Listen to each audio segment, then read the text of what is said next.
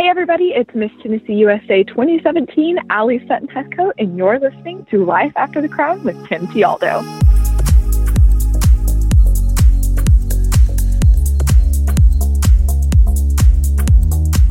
Hey everybody, my name is Tim Tialdo, and welcome to Season 2 of the Life After the Crown podcast. Now, if you haven't had a chance to listen to any of the previous episodes, I do encourage you to go back and listen because there are many valuable interviews that you will definitely gain some wisdom from. Now, for those of you who are just tuning in for the first time, welcome and thanks for checking us out. Each episode of Life After the Crown, I interview former pageant contestants, title holders, and women of influence who share advice and stories on how to help you succeed in the world of pageants, but more importantly, how you can flourish in the professional world once your pageant journey comes to an end. As always, I appreciate you taking the time to download this podcast. I do value your time, and I'm glad you're here listening. So let's get started.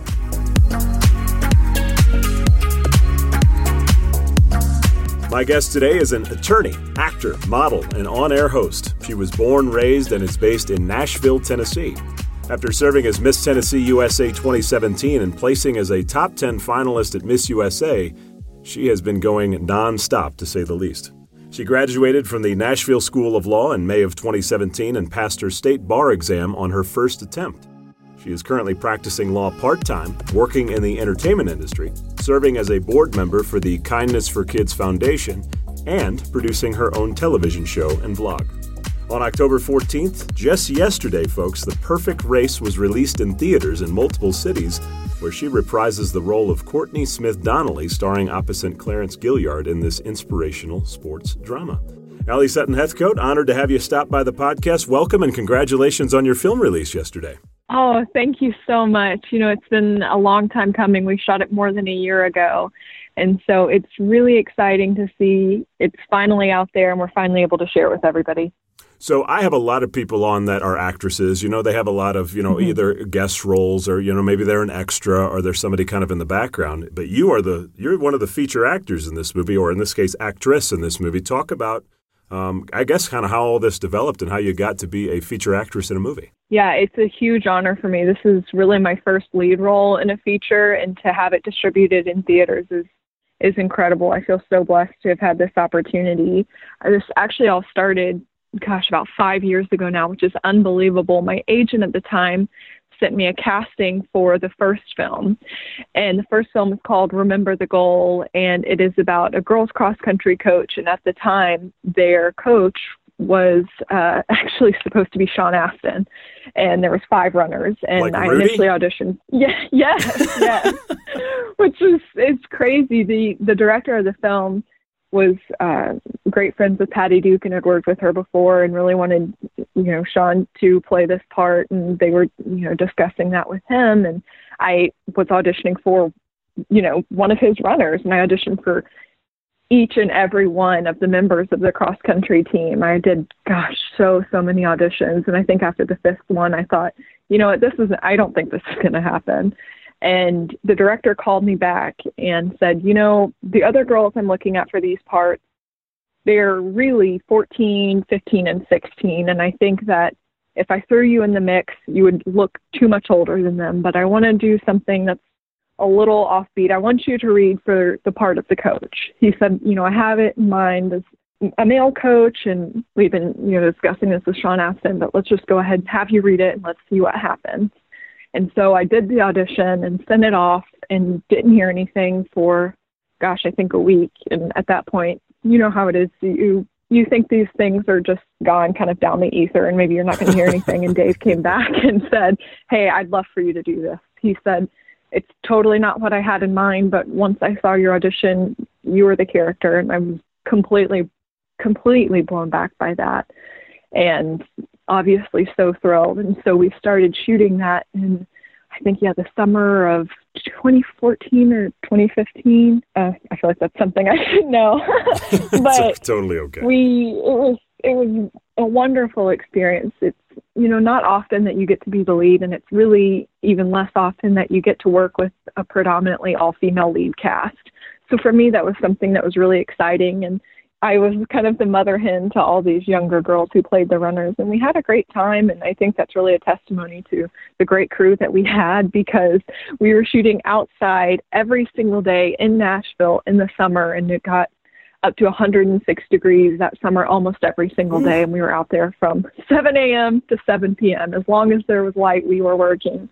So it was definitely tough. I had 51% of the film's dialogue is what the director told me. So it was a lot of really hard work, but I had a wonderful time.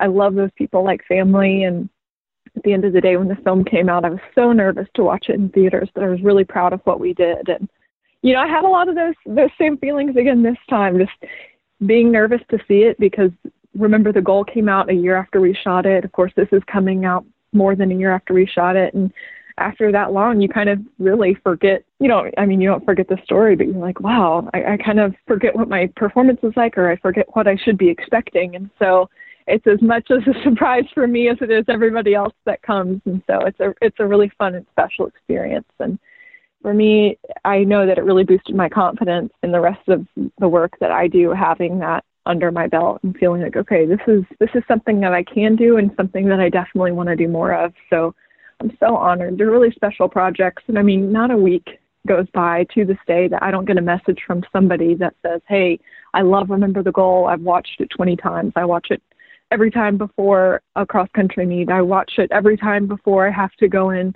to one of my doctor's appointments. People have really found something in the film that they like and is inspirational to them. And I think that for me personally as an actor, if I can create content that makes, people want to do something better or makes them feel good or just help them be entertained and kind of taken out of whatever it is that they're going through for a little bit, then I'm really serving my purpose. So I'm thrilled to be doing it again. And we're actually going to be doing more films together in the future. So 2 more films slated for sometime in the next few years. So We're not stopping anytime soon. Congratulations. So Remember the Goal comes out, it sounds like 4 or 5 years ago. It's kind of an inspirational type movie. It's a very feel-good movie. And then you're saying that The Perfect Race that came out yesterday is the sequel to that movie. Right. It's a follow-up film. So there's only a couple cast members from the first film that are going to be in the second one. It features a lot of different players, and we transition from cross country in the first film to track in the second one. So it's not something that's going to be exactly the same. People that love the first film, though, I think will like this one as well, because, the message and the feeling are still there. So you're still going to get, hopefully, walking away with that really great feeling. But you're going to get to meet new and exciting characters that are experiencing different problems that they walk through throughout the film in this one. Now, I believe your name in the movie is Courtney. I guess to kind of explain to everybody, who is Courtney and what is really your role? Right. So Courtney Smith Donnelly is the character that I play, and she, in the first film, is a young woman who's just graduated college and is taking on the role of a cross-country coach at a small, private, all-girls Christian school. And the trouble that she walks through herself is she's running into a lot of tension with parents who are questioning her kind of unconventional training methods for cross country. They've had a coach there for years and years that they love, who has done the same training regimen year in and year out and gotten great results. And she's kind of coming in and shaking it up and gets a lot of friction with the parents. She also serves as a mentor to the girls, somebody that they can come to. And I think we all have people like that in our lives, people that we can remember throughout, our years in school or early on in our careers, somebody that we could go to and talk to and seek advice from. And so she's there for the girls. And in the second film, she's actually moved on to coaching collegiate track. And it comes with a whole new set of problems and coworkers and relationship issues that were really fun and exciting to walk through. And in this film, I got to work opposite Clarence Gilliard, which was an incredible experience. For those people that are listening that don't know, Clarence was in Walker, Texas Ranger, working opposite Chuck Norris. He was in Top Gun. He was in Matlock. Yeah. So, Yes. I forget his call sign in Top Gun, but I do remember who he is. Yes, he's just such a wonderful, wonderful man. Anytime you're working on a project and you're working with a name or a celebrity that's bigger than you, that's going to be nerve-wracking. And I know I was nervous before he came on set, just not knowing what to expect, right? You don't know who this person is and what their on-set etiquette or behavior is going to be like. And they really set the tone. The biggest name always really does have the responsibility of setting the tone. And we couldn't have gotten luckier with Clarence. He's so gracious. He's so patient. He's so giving, and just was such a pleasure to work with. And his performance in this was incredible. And I just feel lucky that I got to sit in the room with him, that to be able to work scenes with him and have him give me advice and, you know, rehearse with me was just, it was incredible. And I'm so, so grateful for that experience. And I know that everybody's going to love seeing him now on film, because a lot of the work that he does now is teaching or theater. And so I think that there's a lot of his fans that are going to be really excited to see him in film again.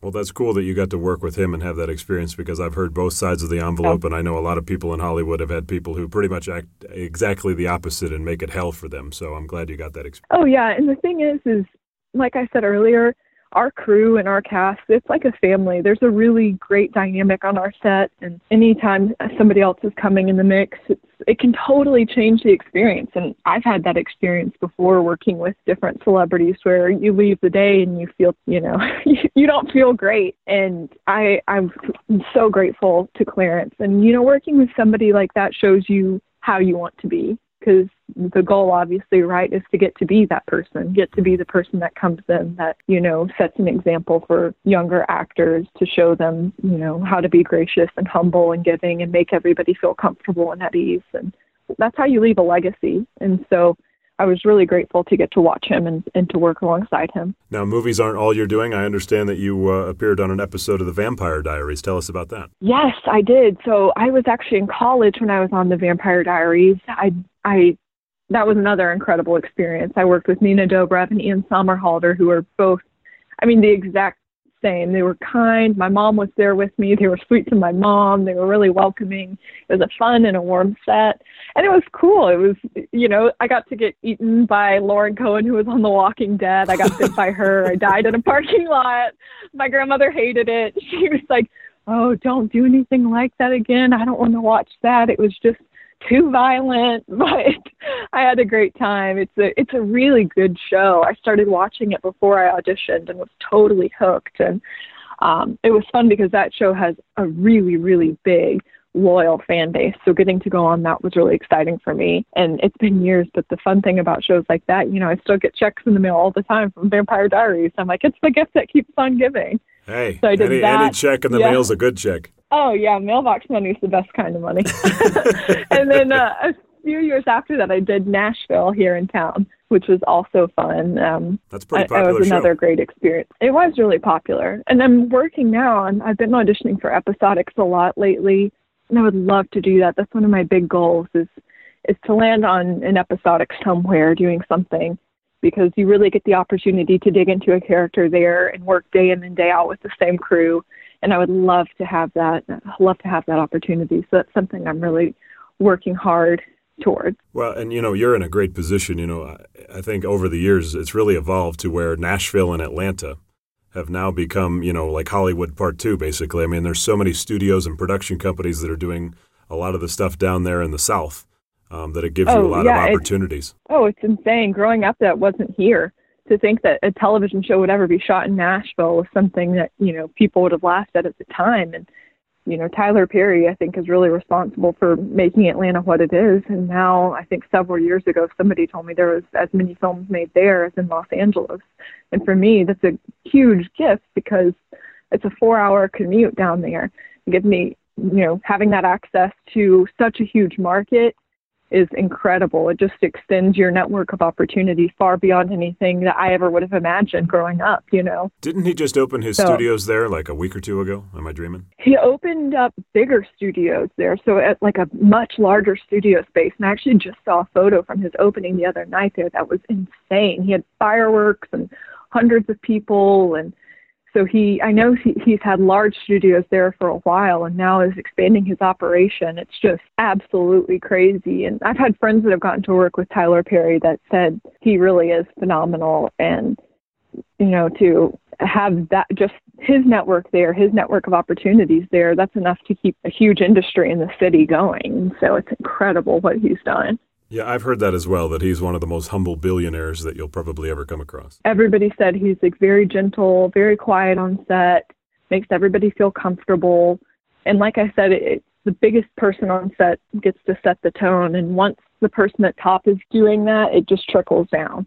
And I think that's why you've seen him be so successful. It's, part of the reason why you've seen him be so successful is just kind of the respect that he gives everybody involved. And so I think that that's wonderful. I was watching you host the prelims and you did an incredible job. And I'm like, what? Maybe one day I'll get to host with Tim. I want to be up there hosting with you. You did an absolutely incredible job. Well, thank you. I would love to do that. And, live event hosting, that's tough. Was that tough for you? I feel at home on a stage, and it's something weird about me that I don't think a lot of people understand. When I get in front of an audience, I like live there. That's like I am so comfortable in that situation more than I would be in front of a small group in a classroom. I don't know why I'm like that. I've never really understood it, to be quite honest with you. But yeah, when I get those big audiences and I get a lot of production around me and big lights and cameras and teleprompters, it's like, I'm home. This is good for me. So I really enjoy that. Yeah, it definitely showed in the broadcast. Well, thank you. A wonderful job. And especially there's so many moving parts and pieces in live production that people don't see behind the scenes. And so to do that so seamlessly was just incredible. So I said, one day, Tim and I are going to do this together. Well, I'll tell you what, I don't know what's in store for next year yet, but if they happen to call me again and they're asking about a co-host, I will certainly bring up your name for them. Oh yeah, you gotta go back. Yeah, I'll work my way up there one day with you. Well, that'd be fun. I would enjoy that. Now, I don't think a lot of people know that not only are you an actress, but if they saw Miss USA 2017, they know that you're also a lawyer. And, those are two jobs that you don't normally see combined. And I guess my biggest question is, how the heck do you split being a lawyer and being an actress, especially when you're doing big films like you're doing? Well, and it's not something that traditionally people would be able to do, because normally when you graduate law school, people either accept a clerkship with the courts or they move into a big firm. That's kind of the traditional road after law school. I've been really lucky that I've had this mentor who has been there for me since before law school, throughout and after, who has his own small practice.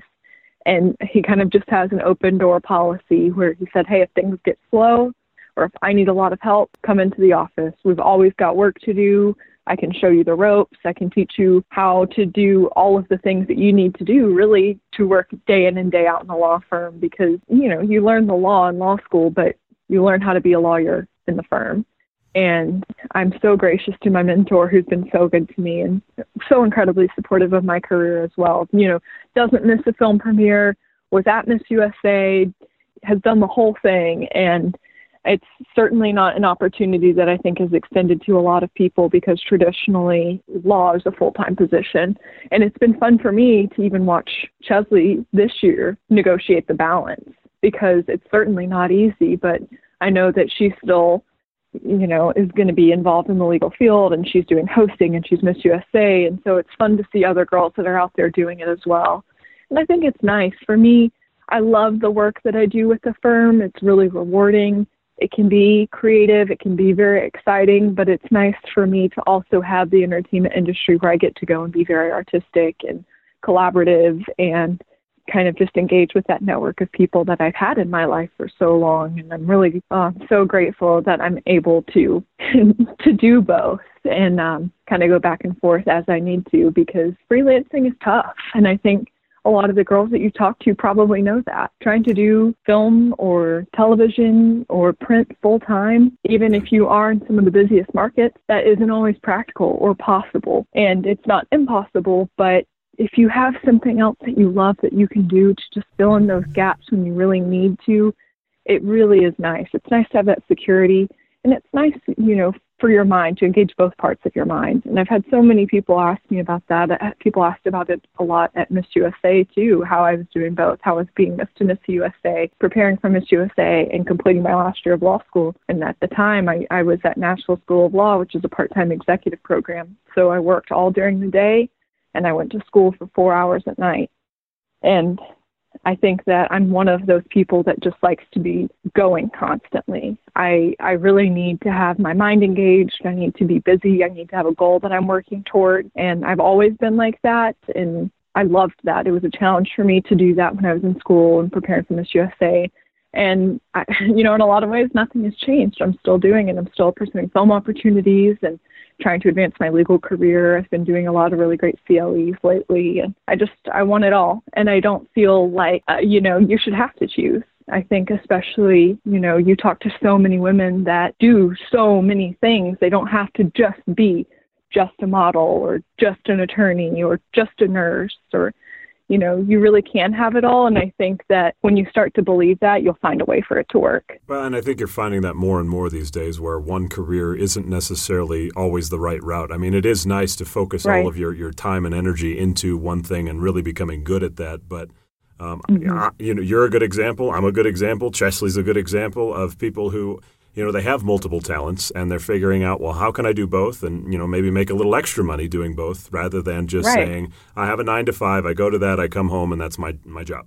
I think people, they're more open to thinking, maybe I can do some fun stuff on the weekends and still, if it be the case, manage a family, et cetera. Right. And I think now more than ever, we're seeing such a rise in entrepreneurship that people are having their own business and they're getting to set their own schedules and decide what it is that they do. And they're getting to honor all of the parts of them and that need to be fulfilled or that they want to express or that they want to explore. And I love seeing that. And I hope that I can be an example, or people like Chesley can be an example to people coming up behind us, that you can do it all. Because I've had so many people tell me, well, if you want to pass the bar, you're going to have to stop working. If you want to graduate law school, you can't do Miss Tennessee USA. If you want to do Miss USA, you need to quit law school. And I think it's so easy to give in and listen to the people that tell you you can't do something. But I want to be one of the people that other people can look at and say, if she did it, so can I. Because it's just a lie. You can. And with the right attitude and dedication, it's completely possible. Yeah, and when you're hearing from people like that, they're speaking about what they believe their limitation is, not yours. And I think exactly. You got to just take that with a grain of salt and move on. In terms of law, I was at Miss USA when you made the top 10 and they played your excerpt video, and I do remember you talking about an area of law that was very interesting to you, which was working on income equality in the entertainment industry for women. Is that where you kind of concentrate your practice, or are you in other areas? Right now I'm working in business litigation, and that is because the mentor that has, been with me from the beginning, that's the area of concentration of his firm. I have reached out to entertainment lawyers in the last few months because that's still something that I'm passionate about and still something that I want to have a hand in seeing realized. And so that's one of my big goals for the next few years, is getting my feet wet with entertainment law. And occasionally in our firm, we get to do that. And even on my own, I have opportunities with friends of mine that approach me and say, hey, here's the deal that I've been offered. What do you think? Here's this contract. Can you look at it? Can I ask for more? And being able to help in a small way has been really great. And I feel like, I've honored that and been true to that in the way that I can, but I definitely am still interested in doing that on a smaller scale, because I think that the conversation about income inequality isn't done because it's not something that's been realized. And I know for me personally, it's been great to feel like I have the power of my legal education and the power of being an attorney behind me, because every time I come to the table, I have the confidence to know that I can get what's right for me and the people around me. And that's been wonderful. And so I'm hoping that some of the lawyers I've been speaking to recently will really be an asset to me in moving forward and pursuing that goal. Now, entertainment lawyers, I probably know 4 or 5 of them, and most of them tend to moonlight as agents. Is that something you're interested in as well? I've thought about that down the road. My talent agent actually is an attorney as well. And it's really cool for me to have that experience with him, because he's making great strides for income inequality. He always negotiates for talent to be paid more and for his male and female talent to get the same rate. And that's something that's really awesome. And watching him work has definitely inspired me. And I think that, at some point in the future, maybe. I never say no. I never say no that I wouldn't do it, because I think that it's something that would be really interesting. And who knows with me, like I said, I always want to be learning. I always want to be evolving. I always want to be doing more. So I can definitely see myself doing that in the future. And some of the attorneys that I've spoken to recently that work in entertainment law are also agents or managers or, have been in the camps of some of these huge celebrities. One in particular has a lot of A-listers in Hollywood. They've been in their camps for years and years and years, and they become part of the team. And so it is definitely something that interests me. So stay tuned. We'll see. Well, let's talk about your pageant journey. Obviously, most of the people who know you saw you at Miss USA in 2017. But let's kind of go back a little bit, talk about how you got into it. Did you always compete in Tennessee and just kind of what motivated you to do it? No. So Miss Tennessee USA 2017 was my first pageant. I had always wanted to do it. When I was, I think, 14, I signed up for Miss Tennessee Teen USA and then chickened out last minute. And it was something that I always wanted to do because I knew a lot of women that were Miss Tennessee USA. They were always people I looked up to, not only because they were beautiful, but because they were these really successful, powerful, confident women. And I wanted to be like them. And for them, they always spoke about how the experience really kind of instilled that confidence in them and how much it helped them in their career and how they used it as a springboard. And I was interested in it from, the time I was 5. Tawanda is a friend of mine who was, Miss Tennessee USA 1997 and visited my kindergarten class for her Road to Miss USA video. And I think that since then, I always had it in my mind. It was something that I wanted to do. And I just was always too scared. And I think I let a lot of things that people said to me make me feel like it was something that couldn't happen for me. And that's maybe why I'm so passionate about being a voice or an example for people who experience that, because I had people tell me, oh, well, you're too short. You can't do it. You're too fat. You can't do it. You don't look like a runway model. You can't do it. And I let people tell me that for so long that I started believing it. And then the year that I signed up for Miss Tennessee USA, I made a New Year's resolution that I would no longer make fear-based decisions. And year after year, I'd let fear tell me that I couldn't be there. And I said, it's enough. This is my last year of eligibility. I'm not letting fear tell me that I can't be there. I signed up in January for the pageant in October, and I worked every single day to prepare for the pageant. And I walked in and I felt truly like I've done everything that I can do. And now I just have to be here, enjoy the experience, and leave everything I can out there. And I ended up winning, which was incredible. And then I was so lucky to be, a Greenwood title holder because Kim is so very organized, so very generous, and has just orchestrated a gigantic team of the best sponsors, truly, that our region has to offer.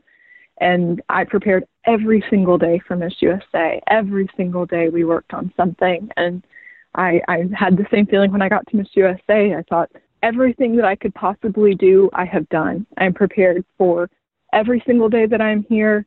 I'm prepared for the competition. I'm laser focused on this. And I had a wonderful time. I mean, it was an incredible year. Miss USA was an incredible experience. And I really do think that if I had to do it all over again, I would.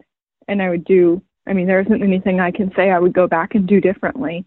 And looking at it now, I won Miss Tennessee USA almost 3 years ago exactly, which is wild that, time goes by that quickly, but it was incredible. And there's this whole conversation around pageants now about whether they exploit women or whether they, are subjective for women or subjugate them to, any kind of debasement or things like that. And I've never for a moment felt that. My experience throughout the entire year of being Miss Tennessee USA and being at Miss USA, I never felt more empowered. I never have felt more like I was really optimizing, just optimizing myself. Like I was pushing myself to be the best that I could be. And I was, reaching fitness goals that I'd had forever. I was learning these incredible interview skills that I've used in auditions and job interviews and huge meetings. And I was making friends that, now I'm asking to be part of my wedding, and I'm, creating this huge network of sponsors in my community. I'm getting involved with charities that I've always wanted to be a leader in. And I'm so grateful for the experience. And I'm so glad that I didn't let fear stop me then, because my time as a title holder is like a gift that keeps on giving. I'm so grateful, and it was a wonderful experience. Well, and the more and more I talk to all of you, the more and more I hear stories that are very similar to yours. And I think what I'm finding, at least just kind of through my own research, is that these narratives, as you talked about, of women being subjected and exploited and all this kind of stuff. It's really just a core group of people who are negative and very loud, and their voices are heard. And that's what everybody who hasn't competed in pageants is hearing. And so, numbers are down and things like that. When I think if they listen to stories like yours, it's like actually not much has changed. It's just, people want to, turn it into something for political purposes, which sucks. But at the same time, I'm just glad to hear that you had a great experience. And I know, by the way, I had a great experience. You had somebody else that you inspired, and I think you made really good friends with, and that is Georgia Deanna Johnson. She spoke so highly of you on our podcast. My baby D. I love her so much. And, walking away with that friendship truly is one of the greatest gifts of my year. That was the best part of everything. And to have somebody like that to walk through it all with was, we had the best time. We had so many hilarious stories, and, so many times that even, then and since then, she's been there for me, and just is such a wonderful person, a wonderful friend. And I love her so much. She's just one of the most loyal, caring, generous, kind of spirits. I always say about Deanna, to know her is to love her. You can't know her and not just love her. She is who she is. She makes you laugh. She makes you laugh. There's no pretense. She's this gorgeous woman who's so talented. She's good at absolutely everything that she does. But when you sit down with her, she's just a good country girl who there's no pretense. There's no, falsity. She's just who she is, and she sees everybody for who they are and accepts them and loves them for it. And that really, truly was the best part of my year. She's incredible. Yeah, I'm glad you two got to know each other. I do want to ask you something about Miss USA. I think you have a unique perspective on it, because I know a lot of girls deal with this. I haven't really tackled it too much in other interviews, and that is when you go to Miss USA, there's, of course, the we'll call them the boy boards or whatever you want to call them, where predictions are made. Right. And names start coming up as, she's going to be a front runner and she's got a real shot at it. And I know that you were. Deanna was a favorite. I think Utah, if I'm recalling the correct pageant, she was a front runner.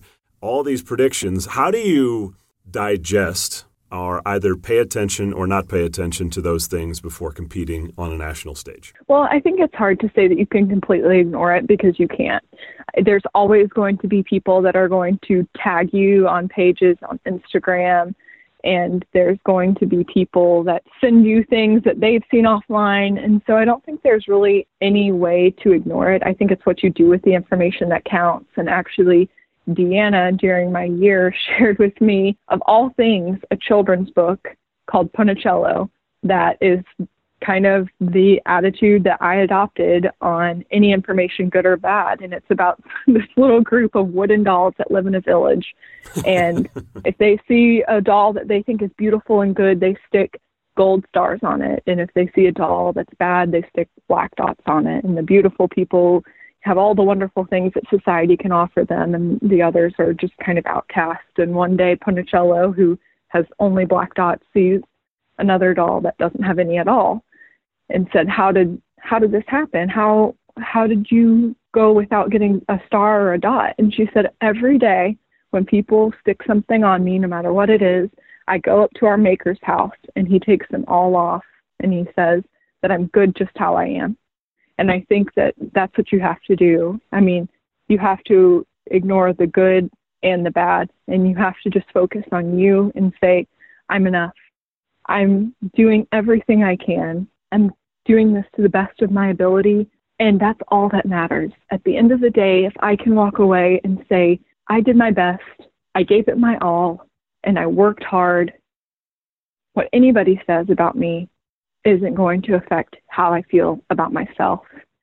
And that can be hard to do, because you know, I love the pageant community because they are so supportive, but they really do have a way of making all of their opinions very pervasive in comment sections and posts and boards and Facebook groups and articles and everything. But I think you just have to hold on to the people around you and be sure of yourself and make sure that the only opinion that counts is yours. The funny thing about those people that post those comments, you know, some of the most vocal people, I'll see them at these shows. And the funny thing is, you see them in the lobby, you walk up to them, they are as quiet as can be. Once they're behind a keyboard, total different story. And it's like they love to just spout off. And what you just said, I've always felt like is probably the most needed phrase in the pageant industry, and that is "you are enough." I mean, for everybody listening, I just said it this past weekend in Alabama. I'll say it again this weekend in Louisiana. It's that fact that, you know, it's one thing to get constructive criticism, maybe from like your pageant director. Hey, we need to do these things before Miss USA.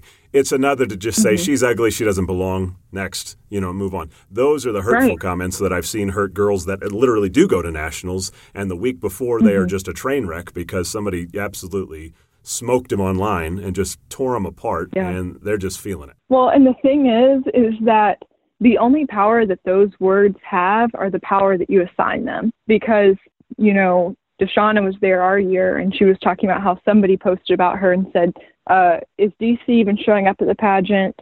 I don't know. She's not going to win. She has too skinny of ankles. And that didn't stop her. I'm like, guess what? She ended up winning. And it doesn't matter if somebody online thinks that you're, you know, too short, too fat, your ankles are skinny, that you're not facially beautiful enough. Their words have no bearing on the actual outcome at all. And if you choose to assign power to anonymous people online, that's the only way that anything that they say is going to have any actual outcome, is if you let it. And the thing is that I try and keep in mind is you have to have sympathy for those people, right? As hard as it is, it's your job to, if you do see something like that, to stop and be like, wow, I've always heard it said, hurting people hurt people. And somebody in that person's life did something to them that made them think it was okay to say something that terrible about somebody else publicly. And to think about what they went through to get to the point that they're doing that makes me hurt for them. And, you know, they do, even though they say terrible things, they deserve your sympathy. And, you know, give them a moment where you're like, I feel really bad for you, but that's all you're going to get. And you have to. That's the only option you have, because the experience is what you make it. I don't think people know that. In the USA system, once you win your title, your state title at least, I can't speak to your experience at the national level, but you decide what appearances you do. You decide what charities you're involved with. You decide what events you go to. You decide how you're going to, you know, style your hair, makeup, dress at Miss USA. The decisions are yours. And the experience is yours, and it's up to you to mold it, and it's going to be as good or as bad as you make it. And I'm really, really glad that I was able to have such a great experience. And speaking of empowerment, in addition to what you do with acting and law, you also work with the Kindness for Kids Foundation. I know that's a big part of what you like to do in terms of volunteerism. Talk about it. Well, whenever I was Miss Tennessee USA, I reached out to a friend of mine who I had worked with before. He is an executive at Southwestern Advantage Publishing. It's one of the oldest companies in Nashville, but they're also a national and international company. And through Southwestern Advantage, I was able to donate an unlimited amount of books to children in my community. So I did lots of school visits with Southwestern Advantage, donating books, visiting kids, talking to them about the importance of kindness and childhood literacy. And after the pageant was over, I know I've talked to you about this a lot, Tim, there's kind of this void in your life. And believe it or not, it's hard once you're not a title holder anymore to call a school and say, hey, I would love to come and donate books and read to your kids. When you have the title, it opens up so many doors for you. But the moment that that's done, it becomes more difficult. And I really was missing that part of my life. I was missing that involvement with kids and you know, creating the conversation about kindness. And my friend at Southwestern let me know about the Inspire Kindness company that had just launched. That was a division of Southwestern Advantage. and their sister foundation, the Kindness for Kids Foundation. He said, you really should contact them. Mac Anderson is who's at the head of it. Reach out to Mac and just see how you can get involved. So I contacted Mac Anderson, who, Tim, I don't know if you know, he's an inspirational speaker. A lot of people know actually his work. He created the posters that are in every single classroom that say, you know, it's like a black border. There's a picture of an eagle, and it says inspiration. those and then were the little very big. Yes, they're huge. And so that was his company. He started that.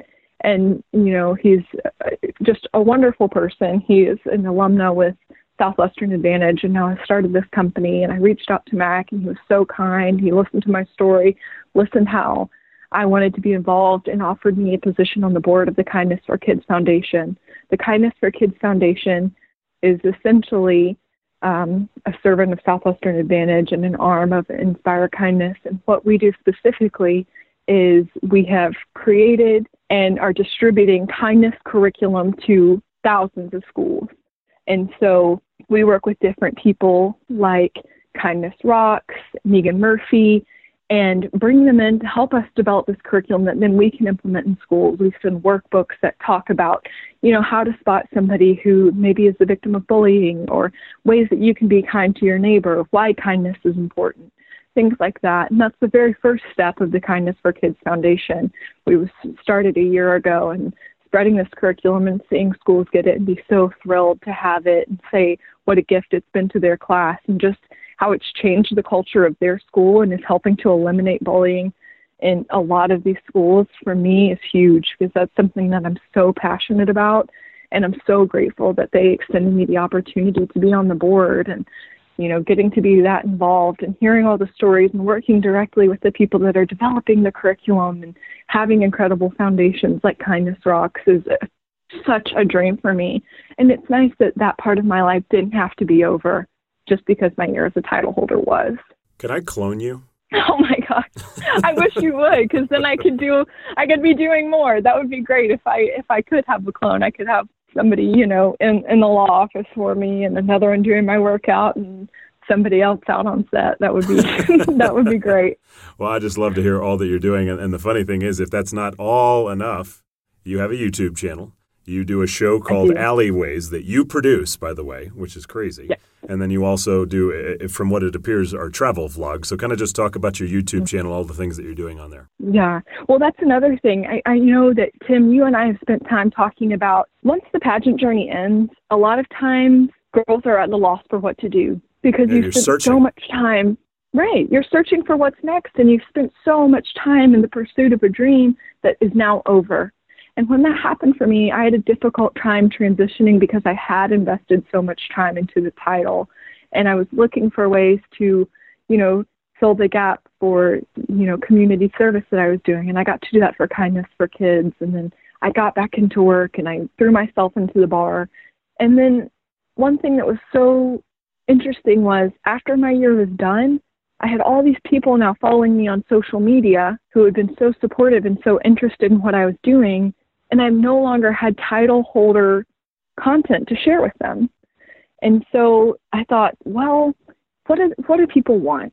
What are these people that are following me? I want to give them value when they come to my social media channels. So what is it that I can do to keep this audience that I have engaged? Because having a following and having an audience is like currency now. And I realized I was getting a lot of questions about, hey, how did you style your hair for Miss USA? How did you do your makeup? What was your workout routine? Where do you shop? What's your diet like? What, you know, just all these different kinds of questions. And I saw that as an opportunity to give valuable content and keep my audience engaged, rather than ending my year and transitioning back into regularly scheduled programming and that audience kind of, you know, unfollowing and shifting away. And so I saw the opportunity to create a vlog, and I said, you know what, I'm going to create this vlog with the goal that one day I'm going to have my own television show, because this is a great way for me, on my own time, with my own energy, my own materials, my own schedule, to create content and just kind of have total control over it. So I started creating videos to answer the questions I was getting in my inbox from my friends that I had met online and now were followers, and throwing those videos up, and got really great response to a lot of the videos. And, of course, on any channel, I put up like a chicken pot pie video that's got 65 views. But I look back and I'm like, you know what? I'm leaving the chicken pot pie up there. I think I saw one today that was like a buffalo chicken dip or something like that. The buffalo chicken dip doesn't have many views, but you know what? I'm going to leave it up there. It's got mine. Yeah, well, good. I'm glad. It's a good recipe. It really is, and fall's the perfect time for it. But I thought, I'm gonna try and do a little bit of everything. I'm gonna make this lifestyle because you never know what your audience is gonna latch onto. And then at the end of the day, when I've got enough videos, I'm gonna cut together a reel and say, hey, submit it for, if I want to host a cooking show, or if I want to host a travel show, or if I want to host a fitness or beauty or anything like that. And in the meantime, I'm gonna be having all this content. So about a year after I had started the vlog, I got a call from actually somebody who had seen Remember the Goal, who owned a television station here in the Southeast from Atlanta up to Chattanooga. He's got 500,000 homes in his market. And he said, look, I've been watching your vlog. I love what you're doing. We've got a time slot on my network. Could you cut me a 15-minute show once a week? And I'll put it on television. Yeah. And so now for, I think, the past 18 weeks, I've aired 4 times a day on KBN Network and here in the Southeast. And so you shoot a television show on your phone? Well, I actually went ahead. You guys have to invest in yourself if you're listening. I know it's scary sometimes, but I splurged. Actually, Deanna helped me pick out my camera. I got a vlogging camera.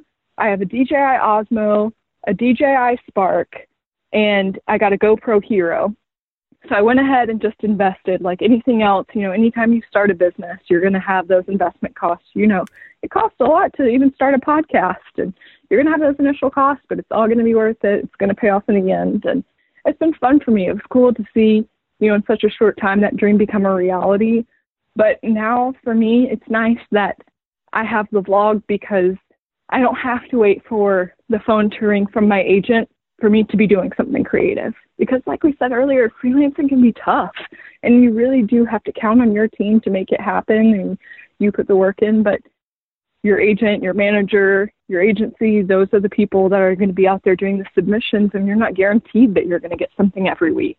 You're not even guaranteed you're going to get something every month. And that's the way it is. And so for me to have the opportunity to be essentially hosting and editing and shooting gives me control over kind of the creativity that I want to express and I want to engage in every single week. And it's so nice for me because I love doing that. And it's also taught me a lot, right? Because film and television is so collaborative. There's lighting and audio and camera and wardrobe and hair and makeup, and I'm having to do it all myself, and it's given me an entirely new appreciation for all the people that I get to work with. So it hasn't been easy. It still isn't easy. It's a lot of work, but I've gotten great response from KBN, and my vlog is growing. I'm really proud. We're almost to 1,000 subscribers, which I'm sure that's not a lot to some people, but when you start at 0 and chicken pot pie is only getting so many views, you get pretty excited when you're inching towards 1,000, which is, the monetization mark. So I'm loving doing that. I'm inspired. I got to be honest. Good. And also, I believe you're engaged. I am, yes. So I got engaged on me and my fiance's 3-year anniversary, June 26th. Congratulations. And we are getting married in March, and we are kind of the most lax couple ever on wedding planning. We're kind of like letting everybody else do everything for us. And my sister kind of works in the wedding industry, and his aunt works in the event industry. And we've been really lucky that everybody's going to come around and just offered helping hands. And, to me, I think that with a lot of pageant girls, you've already had big days in your life, right? It's like you've had the moment where you've done like the big dress and the hair and everybody's watching. And I think in some ways that's really great when you come to your wedding because you get to shift the focus to like, hey, this is just about standing with the person that I love and all the people that we love and celebrating ourselves and making this thing official. And I really am looking forward to our, of course, our wedding and being married and married life and all the fun and challenges that'll bring. So a lot going on. Yeah, and I also like have you're doing it right.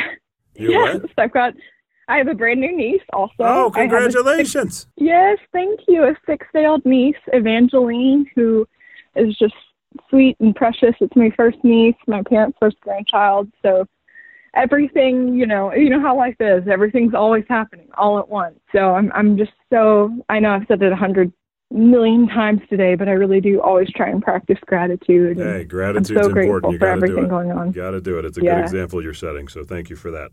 All right. So now that we've figured out that there's pretty much nothing you haven't done, which, by the way, congratulations on that. Gosh. It's time for my Allie Sutton Get to Know You questions. So 10 questions. Just totally have some fun with these. They are just meant for people to get to know you in a totally different way. Are you ready? I'm ready. All right. Number 1. I think I know the answer to this based on our conversation. Are you a morning or a night person? A morning person. Big time. I figured as much. Yeah. Number 2. What's your favorite hobby? Ooh, travel. I want to go everywhere. I've got a whole list of everywhere I want to go, and that is my absolute favorite. Which place is next? Next, I want to do it's called Mickey's Not So Scary Halloween. It's basically Halloween in Disney World. That's what I'm dying to do, and so that's what I want to do next. And I also would love, I've never been to Europe, and so I would love to hit anywhere in Europe, but my little sister and I keep talking, and actually Deanna and Chavi and I keep talking about doing a trip to, like, Greece. So maybe Greece, too. There you go. Number 3, what's the one thing that annoys you the most? Rude people. Weird? Rude. Oh, rude people. Rude people. Hateful people. Sorry. Rude people. Yep. No, weird people, they're fine. They can hang. Number 4, what's the strangest thing that you think you've ever eaten? Well, and whenever I've been traveling, I have eaten a lot of strange things. Probably frog's legs. Frog's legs, that's probably the strangest thing I've ever eaten. Okay. Number 5, what's one of your weird quirks? What are my weird quirks? Man, I feel like we need to ask some of the people around me. What's something? I floss a lot. I floss sometimes like 3 times a day. Maybe that's weird. I don't know. It might be weird, but it's not a bad thing.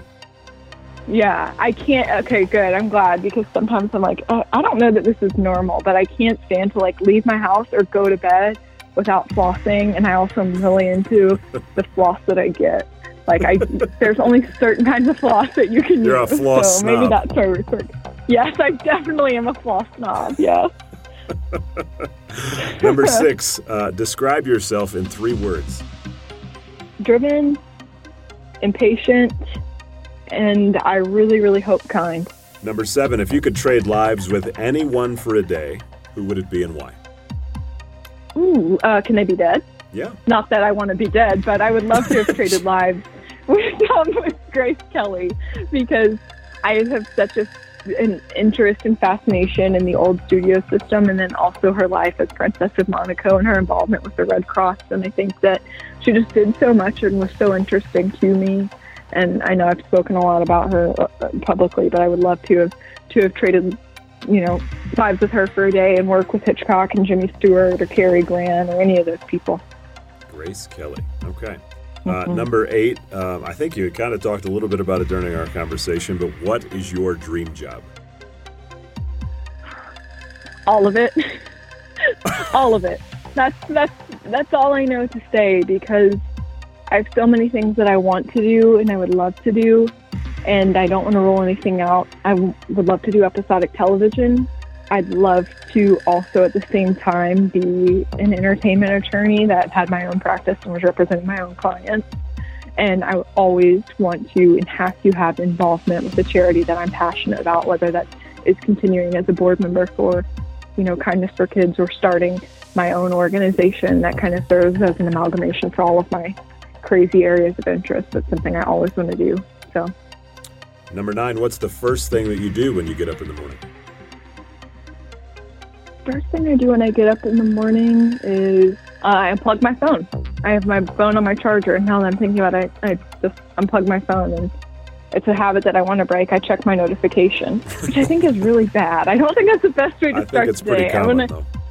Yeah, next time we talk, I want to be like, oh, I meditate. But let's be real, I'm unplugging my phone and checking the maybe.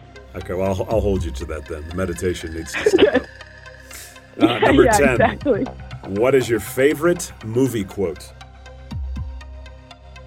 Favorite movie quote? Gosh, I love film so much. I mean, it doesn't get much more classic than something like Casablanca, right? Like, we'll always have Paris. Let's do that. That's okay. Very good. Well, you're off the hook. Nice job. Those were actually that was really interesting. Well, good. I'm glad. Tim, thank you so much. This was so nice. And I really enjoyed chatting. I always enjoy chatting with you, but it's just nice to get it out for everybody else so they can hear how talented and how much of a hard worker you are. Well, thank you. And I appreciate you taking the time to shine a light on women and the incredible things that they're doing. And what you do is so important, and I know that I speak for all of us in the pageant community when I say we appreciate it so much. Well, you're very welcome, and thanks for coming on today. It's great to talk. Good to talk to you. Thanks for listening to today's episode, everybody, and to Allie Sutton Heathcote for her time. Now, if you want to follow Allie's journey on social media, you can check her out on Instagram at Allie Sutton, or you can check out her YouTube channel that we talked about. Hope you enjoyed the podcast. If you wouldn't mind, please subscribe. You can do so on Spotify, iTunes, the podcast app, Google Play, and YouTube, or just go to lifeafterthecrown.com. And for weekly podcast updates, just follow me on Instagram at Tim Tialdo. Until next time, remember the words of 1 John 3:6. Anyone who continues to live in him will not sin, but anyone who keeps on sinning does not know him or understand who he is. Have a great week, everybody.